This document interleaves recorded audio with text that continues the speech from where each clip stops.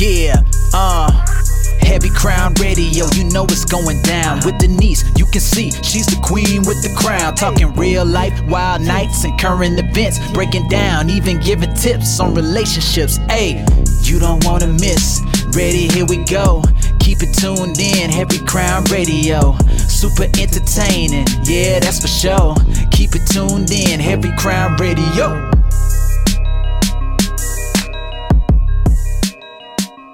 Hey everybody, I'm back. I wanted to address my absence. I've wanted to for a couple weeks, but haven't been able to really bring myself to talk about things. I think like the more that you're alone, the more time you have to really work on yourself and put effort into yourself, because the pandemic has honestly been good for that for me, but it's also been like a blessing and a curse, because it winds up where I'm working so much on myself and doing so much of that I start to think that like everything is wrong with me when it's not. So that's kind of been a blessing and a curse for me, because I do want to be better and I do want to do better, but I'm also like, if I get hyper focused on that, it's going to take away from other areas in my life, because I'm going to like hop on that internally by myself, because that's just what I do. I think when you're somebody who wants to give 100% of yourself in genuine effort, you don't want to be mediocre. You don't want to be, cringe. It feels cringe to me to like half-ass stuff. I don't like to do that. I can't bring myself to do that. It's just not, I don't have it in me. Everything deserves a genuine effort. It really does, and I have to say my long-time situationship also, came to an end during this pandemic, and it needed to.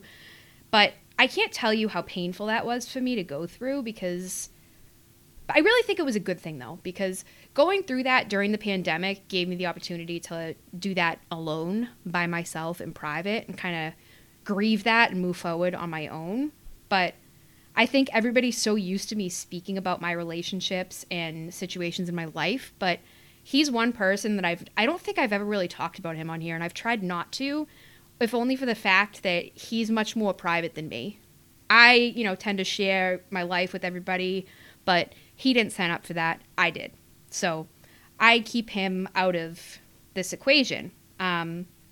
So out of respect for him, I'm just not going to go into a whole lot of detail. I'm not going to divulge any of like my private life with him previously, but at first it was hard for me, but now I'm actually in a space where it's been a few months, so I know that I want to move on, and I hope he moves on. I don't want to be in that situation anymore. After a couple months, I realized this wasn't really good for me. It wasn't a good space to be in, and nobody can grow and add value to someone's life if you're not in it. You know what I mean? Like none of us were in that. Neither of us were in that 100%, and it took me a while, because I always thought I was, and I always thought that was what I wanted. But the more that I've been by myself, the more I've sat back and thought about it, like, that wasn't actually what I wanted. That wasn't the ideal situation for me. And I know what I want, but I also don't want to then get into something new just to put a Band-Aid on myself for that, because I can't do that. I don't want to do that. I think out of respect for anybody that you're with in the future, you owe it to yourself and to those people to take that time for yourself to work out that shit internally, because I've also been in that situation where you start dating somebody, they're not over their shit, and then you get dragged into that, and been there, done that, not doing that ever again. So it is what it is. But I have to say, if it was going to happen at any point, I'm glad it happened during the pandemic, because this is something that I know I've probably hammered this home in previous episodes, but I've really wanted to emerge from this pandemic and this quarantine bullshit as more positive, better than I was. I want to, come back to the world better than how I left it on March 12th. And I've said that so many times, but it is very important to me to do that. So that's where I'm at right now. And it's hard to talk about. It is, because, it does hurt, and it's, you have to move on. You have to put yourself first. And if you're not doing that, you're not doing yourself any favors. You're doing yourself a major disservice. So basically, that's what's on the agenda for me. Lots of self-care and, taking the time to really work on myself, whether it's my flaws, my strengths, everything that comes with, making myself whole again, which is, most important to me at the moment. Don't really want to move on with anybody. Not really interested in it right now because, I don't know, I just don't feel like I've met anybody that really gave me the effort that I deserved thus far. And I just kind of feel like I'm deserving of that and I'm willing to wait for it and like hold off. Quality over quantity. That's how I feel. But anyway, I encourage everybody to put your own self-healing first at this time. This is a great opportunity to slow down and reflect on that, like 100%. So I look forward to doing that, to dealing with everything that I've got on my plate right now, other things I'm not really talking about, but those other things I'm going to work on for myself so that I can bring you the very best of me, because that's what you deserve. So, in any event, I look forward to releasing that bomb content that I have on deck, and just know that the best is yet to come.